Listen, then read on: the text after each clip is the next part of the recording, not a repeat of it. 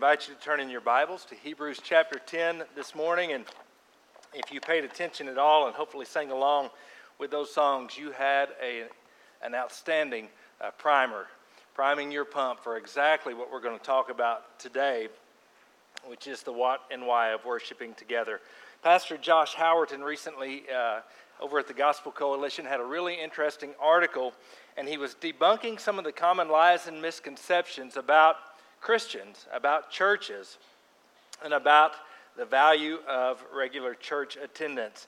He was drawing on research from a variety of places, some secular, some not, like the Washington Post, like the Pew Research Center, Christianity Today. In his article, he underscored that generally church attendance for worship does form us in a very positive way for kingdom living. For example, a few take-homes from the article. Now, he recognizes there are exceptions. There are folks that attend church all the time who don't seem to be formed by what is going on. But from the research, some general take-homes I thought were very interesting. Such as, the more one attends church, the less likely one is to commit a major crime. That's good. It's good. Children who grow up in church-going homes are less likely, according to the studies, to be affected by depression, less likely to use drugs, have sex outside of marriage. And you hear all of the exceptions to the rule, but the research says that that is the case for children growing up in church-going homes. One study suggested church attendance regularly can actually add up to 7 years to your life. Sign me up, all right? Church attenders are more likely to adopt children, more likely to have volunteered recently, more likely to give to the poor, and are more likely to report relational satisfaction in their marriage. So we hear a lot of things that seem to go contrary to that, but research says that really church attendance for worship does positive things in terms of shaping us, forming us for the kingdom. Meeting with God among His people is powerful. It shapes you for the good. Today we're wrapping up our study that's been quite a long study on worship. And today we're thinking about the corporate worship, the coming together of God's people in the local assembly to praise the Lord Jesus and to meet with God. While today's study does incorporate this important aspect of the social dimension of our lives, it's not a full treatment on that. It's not going to touch on everything as far as the way we relate to people, but the Bible sums it up pretty simply. We should start here and say that the Bible says the way that Christians, the people of God, are to relate to people is to give them the same love that we have received. To receive the love of Christ and let it change us and flow out of us. Let the Spirit of Christ mark our lives and our interactions with others. Quite simply, the Bible says, love other people. Love one another. And in that big, all-encompassing command of Christ to love others, really that is what we are to do in our relations with other people. It's the summation of the entire law of God. Love others. It is the distinctive mark of the Spirit of God among us, is loving one another. So we love. And corporate worship of the church is one very specific way that we both love God and love other people. So we're thinking about the what and the why of Christian worship. By the way, I called it a little audible again after Sheila printed the bulletin. So take your bulletin, and you can mark that thing up, and you can change the cover. It's the what and why of Christian worship. And I shifted back to Hebrews chapter 10. Sorry, Sheila. Sorry, the rest of you. Corporate worship, the what and the why. You know, gatherings of Christians Sunday to Sunday, it radically is different from one church to another, from one time to another, from one cultural context to another. I mean, things do change. And so much of what we get hung up in related to corporate worship, I think, is matters of form. We get hung up on matters of style and preference. Today, I want us to really try to think, are there timeless, essential truths? Are there those purposes of worship that never change? They're not subject to the fads and the whims and the culture. What are those things? So I want us to think about the big picture and then go below the surface and think about some of the whats and the whys of corporate worship. Let's read Hebrews 10, verses 19 through 25, and that'll be our guiding text today. It says, "Therefore, brethren, since we have confidence to enter the holy place by the blood of Jesus, by a new and living way, which he inaugurated for us through the veil, that is, his flesh. And since we have a great priest over the house of God, let us draw near with a sincere heart and full assurance of faith, having our hearts sprinkled clean from an evil conscience, and our bodies washed with pure water. Let us hold fast the confession of our hope without wavering, for he who promised is faithful. And let us consider how to stimulate one another to love and good deeds, not forsaking our own assembling together, as is the habit of some, but encouraging one another, and all the more as you see the day drawing near." We launched into this series looking at the book of Ezra and how the people were coming out of exile to rebuild the temple, and they started at the place of the altar. We began at the altar of the Old Testament people, the Jews. And we veered off saying, God, the worship that he requires is not just mere form, but it is from the heart.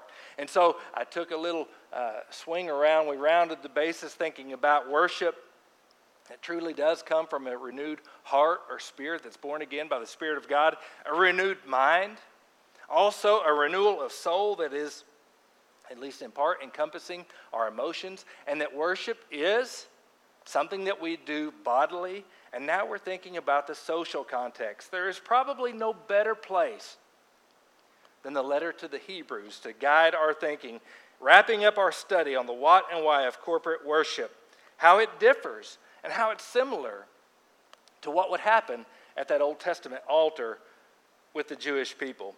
Hebrews was written to Christian Jews, right? They would have grown up, most of them, many of them, going to the temple and experiencing the things that we read about in the Old Testament, the veils and the sacrifice of lambs and goats, the sprinkling with the blood, the Aaronic priests, Levitical priests. They would have experienced all of that, but they came to Christ. And it's clear from the New Testament, this passage included, that the Old Testament rituals at the temple were now obsolete, not necessary as part of worship, in light of the coming of Christ. Jesus Christ, who is the sacrificial Lamb of God, the one who came from heaven to take away the sins of the world, not blood of sheep and goats, but the blood of Christ. And he was buried, and he was raised from the dead. And he ascended to the right hand of the Father. And now he makes intercession. Not a priest in the line of Aaron, but instead Jesus Christ, who is the only one who stands between us and the Father. And so these realities that are the truths found in Jesus are the fulfillment of everything that was meant to be seen or experienced in a shadow-type form in the Old Testament. Hebrews 10:9 says of Jesus, he takes away the first in order to establish the second. So with the coming of Christ, the temple worship, as it was experienced by the Old Testament Jews all the way up to the coming of Christ, is now obsolete. The fulfillment of it has come. But listen, the finished work of Christ does not make obsolete and useless the coming together for corporate worship of God's people. And I think that the people that are receiving this letter, the letter to the Hebrews, were struggling at that point.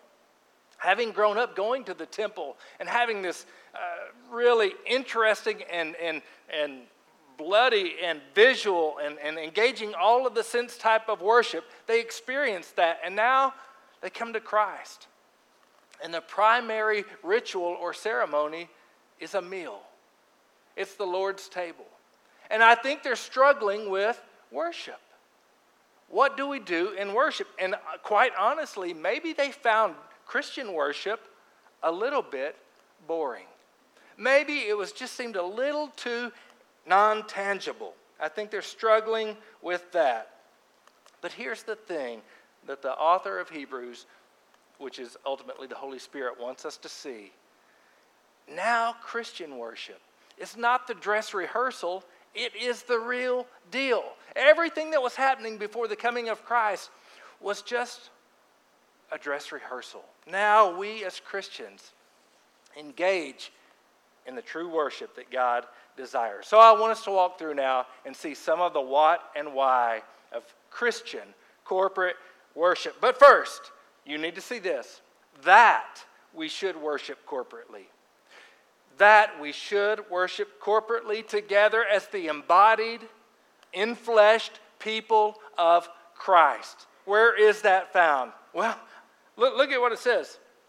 Therefore, brethren, since let us, all of this, in fact, Hebrews 10 through 13 for sure, is envisioning the gathered corporate people of Christ. Just like in the Old Testament, it was the kingdom of Israel. All of them were called to come to the temple. The temple sacrifices and all of that, it wasn't just one worshiper. It was the gathered corporate people of God. When they came to the temple, they saw themselves, we are a nation, we are a kingdom, we are the people of God. And that is exactly how we're to see it.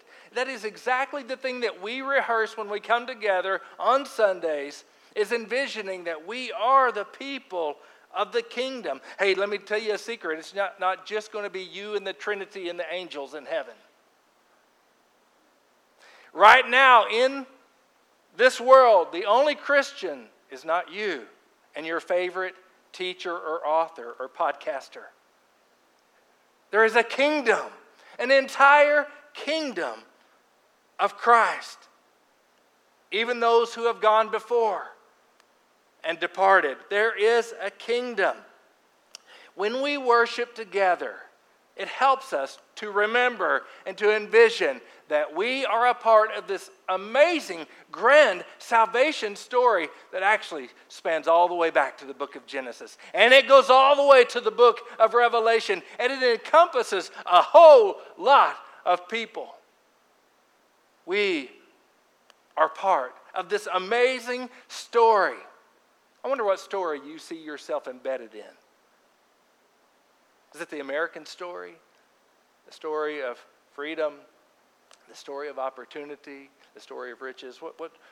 To what story do you belong? Maybe it's your family of origin. Maybe you see yourself belonging to that story. Or the story of the people of Valley Springs or wherever you're from. I'll tell you, folks, if you belong to Christ, the story that is your story is the story of the kingdom, the eternal kingdom. And I think that God calls us to come together to worship, to remember that we're not in this thing alone, that we are part of an amazing thing. Unless you think that I'm stretching it from just a few pronouns and things like that, let us and all of that, the very last verse that we read, verse 25, makes it explicitly clear, and do not forsake the assembling of yourselves together. Because in the assembling of yourselves together is where all of the things listed in verses 19 through 24 are supposed to happen. That's where it's supposed to happen. And so do not make a habit of missing the assembling of God's people. That is specifically what he says. Do not get in the habit that some have gotten into the habit of, which is forsaking the bodily getting together of the people of God. Come to church, get together.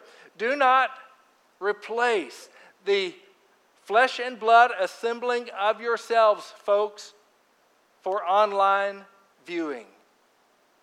Don't trade those. They're not the same. There's nothing wrong with watching an online service from time to time or as circumstances require. But that is not a replacement in any way from the embodied getting together of the people of God. Do not replace the assembling of yourselves for worship in the deer stand. Even if you take someone with you in a buddy stand, that's not the assembling that is in view.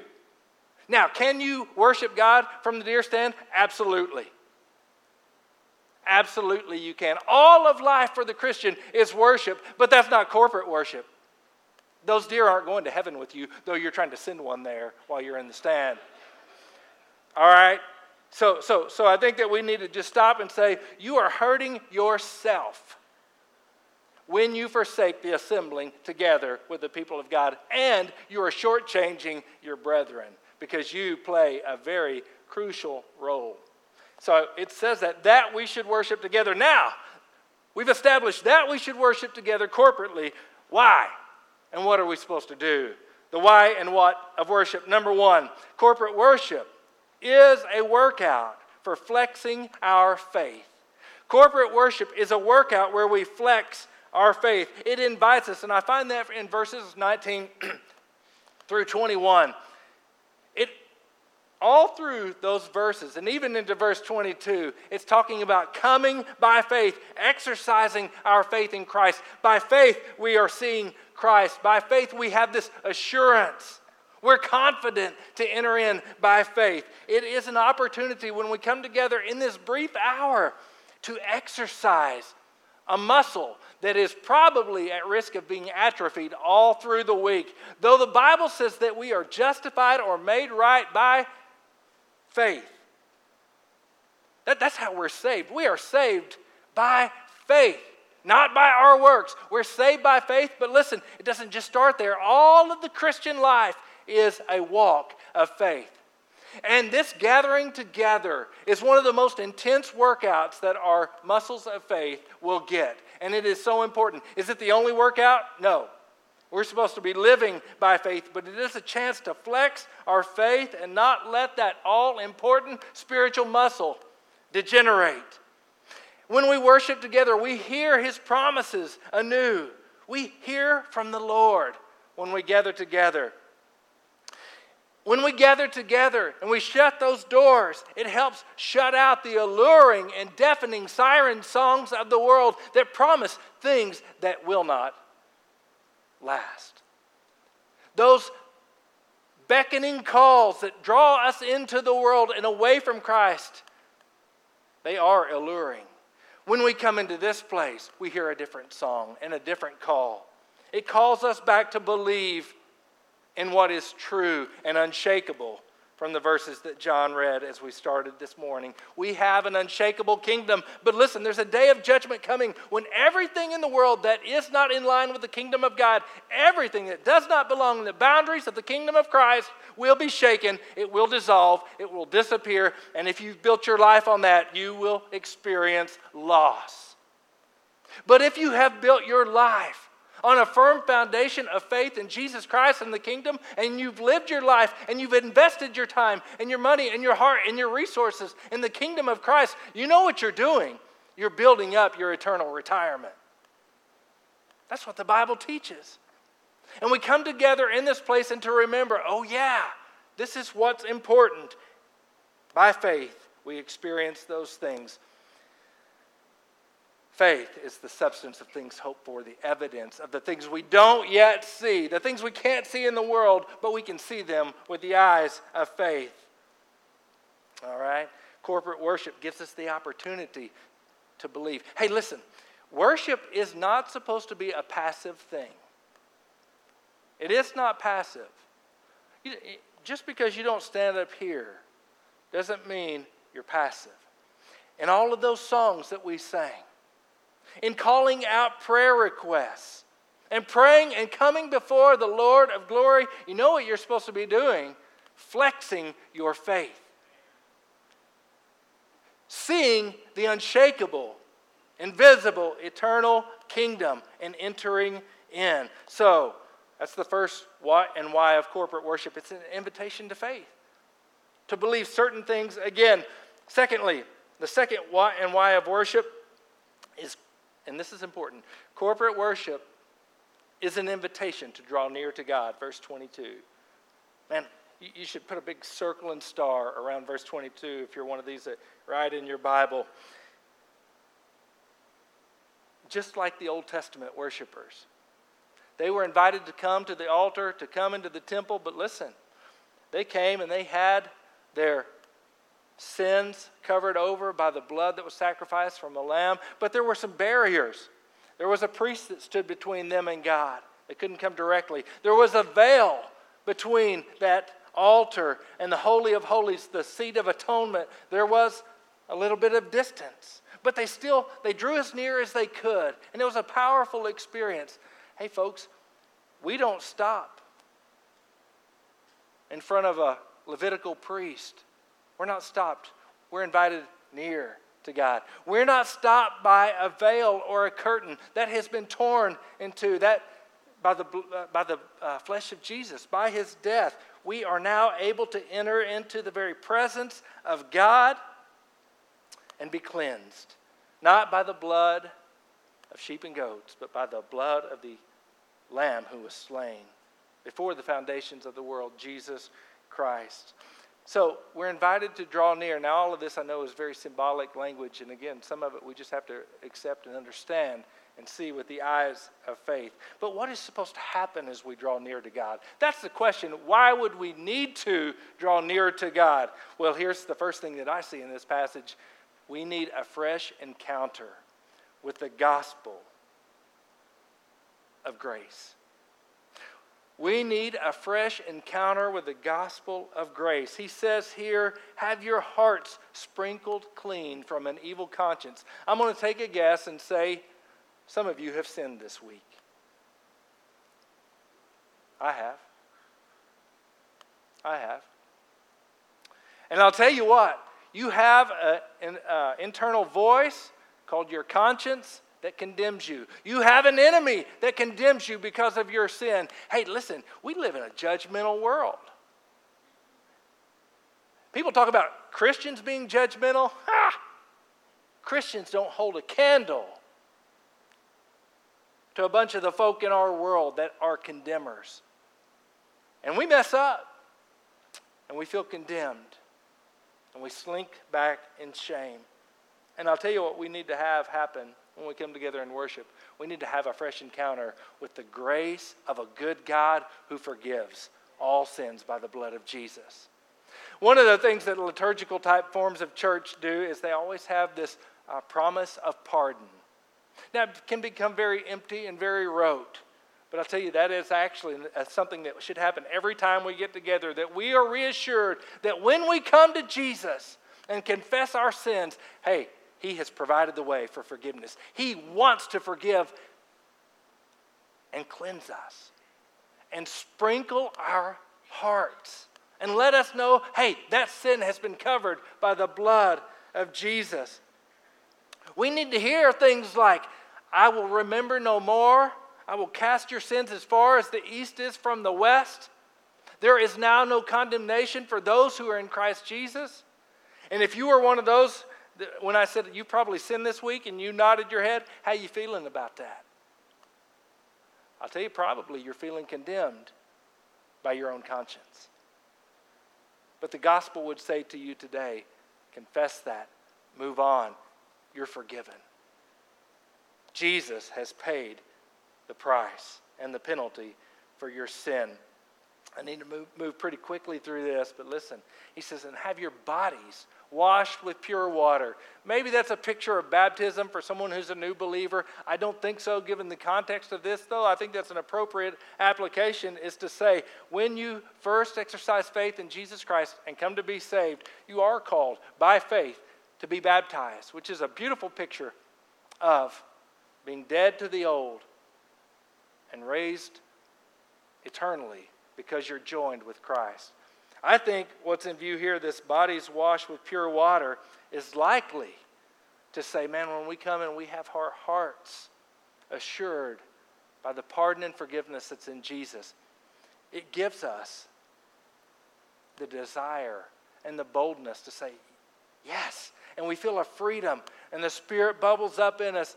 And it's a call again to forsake that way and to pursue anew the holy living that God desires for us, that brings life. I think that's what it's to say. It's when we come and we have this fresh encounter of grace, it changes our direction. It changes our desires and our want-tos. It helps us put us in line or be brought back into line with the desires that God has for us in terms of our living. Today, let me ask you this. We're not done, but here's a little bit of an invitation. Is some sin pricking your conscience? Maybe you're not sleeping over it.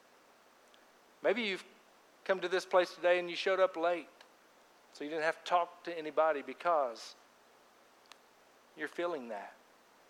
Maybe you just flat out know that you have done wrong. And there's a sense of condemnation. I'm going to tell you what to do. Lay it down right now at the feet of Jesus.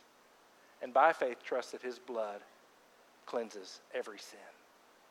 And that if you'll confess it, he'll wash you anew and set you on the right path. And worship. Now listen. It's not just words that you go, pew. You receive them. You hear them what? By faith. And you have to act on it. This is not a passive thing. All right, third thing, the why and what of corporate worship. Let me tell you this. Corporate worship is a conduit of God's grace to help us hold on to the hope that we have confessed in God's promises. That's a mouthful. Corporate worship is a conduit of God's grace to help us hold on to the hope of our confession in God's promises. Our faith has not been yet made sight. Our salvation, folks, while it is totally sure, it is not yet complete. Nobody walked in here in a resurrection body. There are still things to come. We still have struggles. We still feel the weight and the pains of sin and the curse of sin. We have wounds. We have fears. But I'm going to tell you something. We have these great and precious promises. We have an amazing set of promises. We have the promise, hey, listen, of eternal life through Jesus Christ our Lord. That death does not and will not have the victory over you. The grave does not have the final say over anybody who belongs to Jesus. How do I know that? Because Jesus walked out of his grave. And he says the same will be for you if you belong to me. You have eternal life. You're still, though, in a body that is racked by pain and disease and problems. We're not yet made perfect. We still struggle against the enemy of our souls. We still live in a world that honestly hates everything that belongs to God. And so we face all kinds of struggles. But when we come to church and we engage in worship, one of the things that should happen is we should be reminded of our ultimate hope, which is the resurrection. That is our ultimate hope, folks. That is the promise that belongs to every one of you if you belong to Jesus. The grave, our enemy, death, does not have the final say. So we need to come to church and we need to be reminded. Do we need to be reminded about the good of feeding the poor? Yes. That's kingdom living. Do we need to be reminded to love our spouse? Yes. Do we need to be reminded about how we spend our money? Yes. But I'll tell you, we need to remember the number one thing that we have hope in, and that is the resurrection and eternal life. So, coming together is a conduit of that. Now listen, if we're going to get really practical, we have to say these are things we need to make sure that we incorporate in some way in our scripture reading and the things that are said and the songs that are selected. We need to call people's attention to the hope of the resurrection at the coming of Christ. All right? Let's move on to the last one. The last why and what of corporate worship. Corporate worship is actually a platform for influencers and encouragers. It's a platform for influencers and encouragers, verses 24 and 5. Several times this week I've heard people talking about becoming social media influencers. And while I have no doubt that social media is a very powerful platform, it is a way that people are influenced, hey folks, for good or for bad, for the right things or the wrong things. But I'm gonna. How many of y'all are not on social media? Man, there's just a faithful few of us. Okay, just kidding. Social media is a powerful way of influencing people, but it pales in comparison to the local church. We are to come together, and I said worship is not passive. There's an element of us just receiving and envisioning the kingdom by faith, but you have a job to do when you come for corporate worship. When you come here, you have influence. You have a platform that you are meant to exercise God's grace to others. You are God's servant. As a worshiper, you're called to serve Him by serving other people. So it says, hey, don't forsake the assembling of yourselves, but instead come together and encourage one another. Stir one another up for love and good deeds. Man, we get so beat down by life in the world. We don't need to be beat down when we come here. Unless it's my sermon. I can beat you down a little bit, right? No. Anything that is harsh that comes should be meant, number one, in a spirit of love and hope and seeing the best. But when we come together, you know what we need to do? We need to stir one another up for life in the kingdom. People need to know that you love them and that they're loved. There may be people that come to church and they are just altogether confused about something in their life. And maybe they just need a word. Maybe, they've prayed, Lord, would you help me see that the path that I'm on, I'm making the right decision. Or Lord, would you help me to have confirmation about something going on in my life? And it's amazing. They come to church and they're intersected out in the foyer or in Sunday school by somebody who just says, hey man, or hey lady, let me encourage you. Number one, you're loved. And I just feel like maybe the Lord would have me to tell you today such and such. I tell you, that's amazing stuff, how God will use your words and your kindness towards others in someone else's spiritual walk. You're called to serve God and serve others. You're not going to do it from the deer stand in the same powerful way that you can do when you come to this place. Flesh and blood. There's nothing more powerful than that. I'll tell you what, one of the reasons I believe that there is so much anxiety and depression in our world today among all ages, but we're seeing it very just blowing up among students, and especially during the pandemic. I'll tell you one of the reasons I truly believe this is happening is because we are made as social creatures to experience and to talk with and to look people in the eye and to touch. We're made for that. It is powerful. And more in our world, we're letting a cheap substitute for communication and socialization replace flesh and blood gatherings. And it has profound impacts, far beyond anything that I can share with you this morning, far beyond, I think, what we even understand. God, in His infinite wisdom, has ordained that the people of the kingdom would come together and flesh to flesh, face to face, arm in arm, stir one another up and help one another make it to the finish line. And when we decide we're not going to be a part of that, I will say again, we hurt ourselves, because this is part of God's plan for our help. To receive grace, to stir us up in the faith, to be reminded of the hope that we have, and to love one another. Worship, you know what it is? It's the four big things.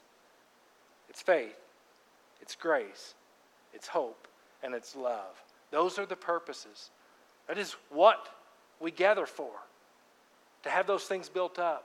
It's why we worship, because we need to be built up in those areas. So, let's just recap. When we come together, we're rehearsing the kingdom of God. We are gathered in this small gathering to worship the Lord of glory together, and in some small way, we're understanding what a glorious part of heaven is going to be like. And we come together to exercise our faith, to be built up in our faith, to spur others on in their faith and in hope. And we're stirring up love and good deeds. That is what worship is for. I'm going to ask Laura to come, and we're going to have a time of invitation today, just a time of response. And I don't know which part of this is a pretty varied message, but some part of this maybe the Lord has used to just say something to you, to give you an opportunity to respond. And I want to just provide some space. That Old Testament altar was a place where people came and they knelt and they drew near to God and they experienced the grace and the forgiveness of God. As I told you when we began this series, this is not an altar. This is steps and a stage. But by faith, it can be an altar for you. An altar is a place. And you're a flesh and blood person. That pew right there can be an altar for you to draw near to God, to seek the help that you need in this hour. That's what we do when we draw near to God. We say, God, help me.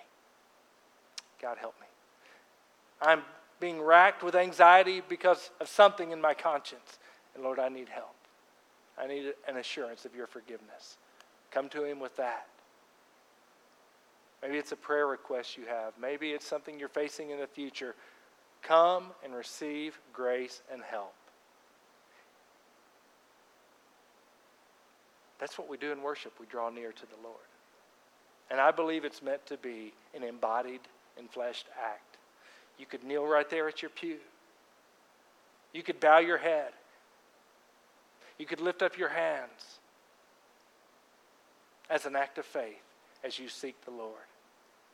Whatever you need to do today, let this be a day where you really, seriously, by faith, come to the Lord and ask for the grace and help you need. As Laura plays, let's just begin to go to the Lord. Singing is an act of faith. Praying aloud is an act of faith. Getting up out of that pew is an act of faith. Kneeling on the floor, an act of faith. It's an expression of faith.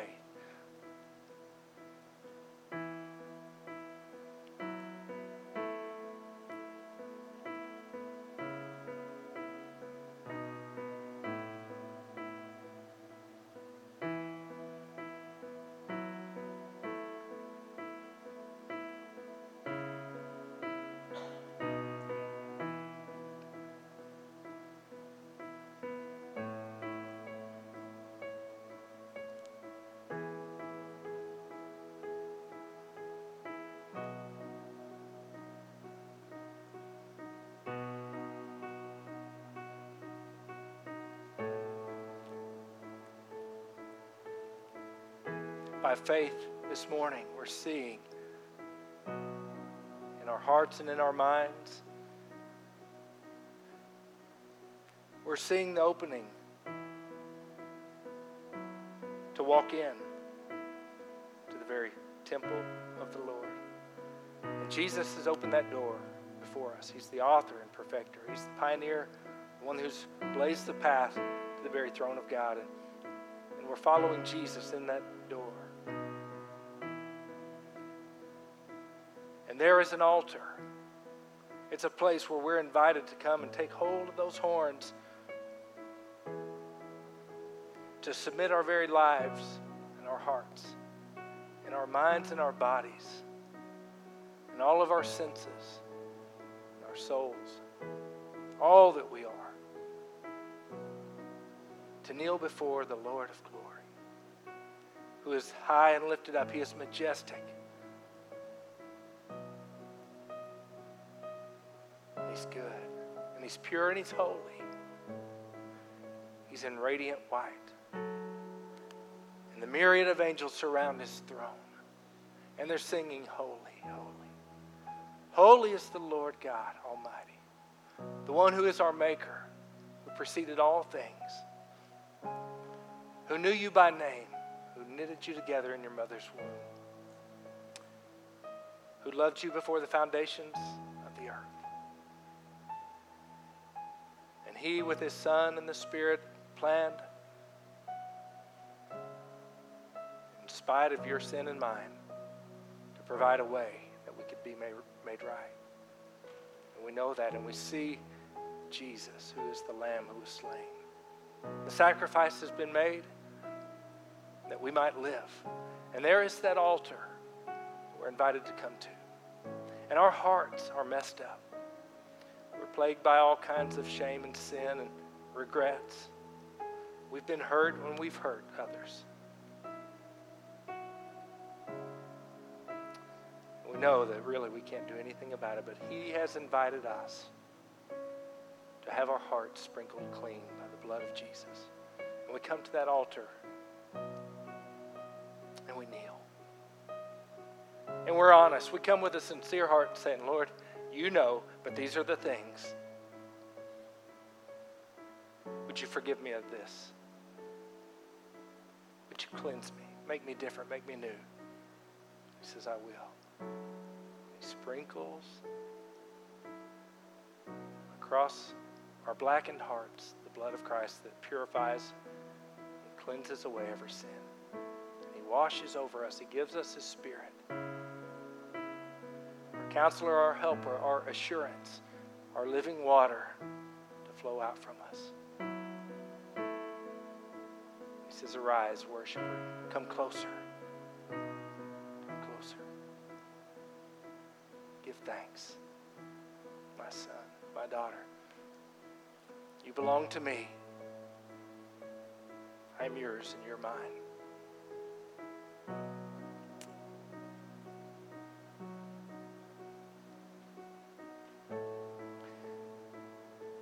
And you've moved from the altar, but now you fall again on your face, full of thanksgiving and gratitude, because you're not worthy. None of us are.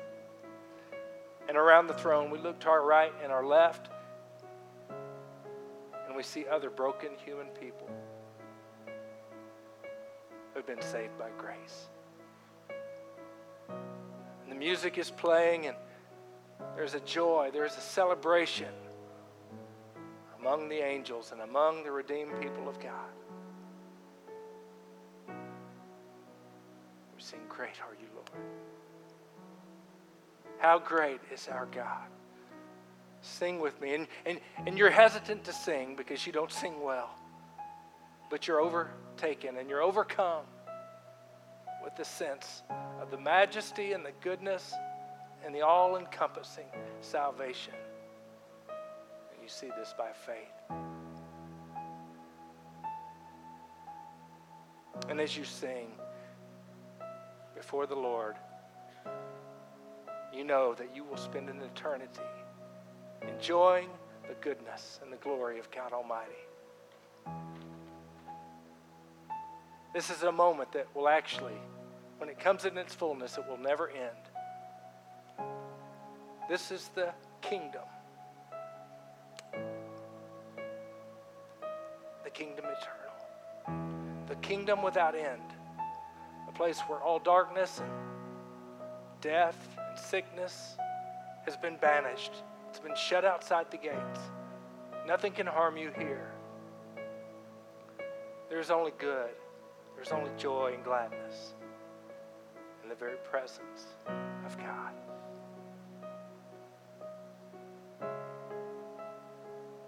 Oh, worshiper, that is what belongs to you. See it this morning by faith. Be renewed in your heart and in your hope until your faith becomes sight.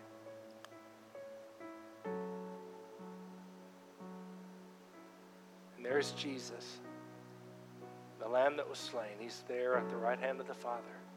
And He's smiling at you. He loves you. And you feel the warmth and the radiance of His love. And it changes you. But He tells you for a little while you must go back. Because my kingdom has not yet expanded to all the corners of the world and to all the peoples. There are people still down there that need to know the love and grace that I have for them, that you have experienced in this moment of worship. So go. Be a messenger of the King, a messenger of the kingdom. Live for me for the days that you have left until I bring you back to this place. Go in the assurance of the promise of your salvation and your sonship.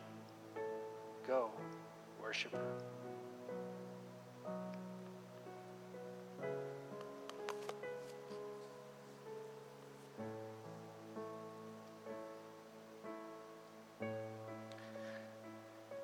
As Laura continues to play, I'm going to just ask you to stand, and we're going to have a benediction now from 1 John 1 and Psalm 32.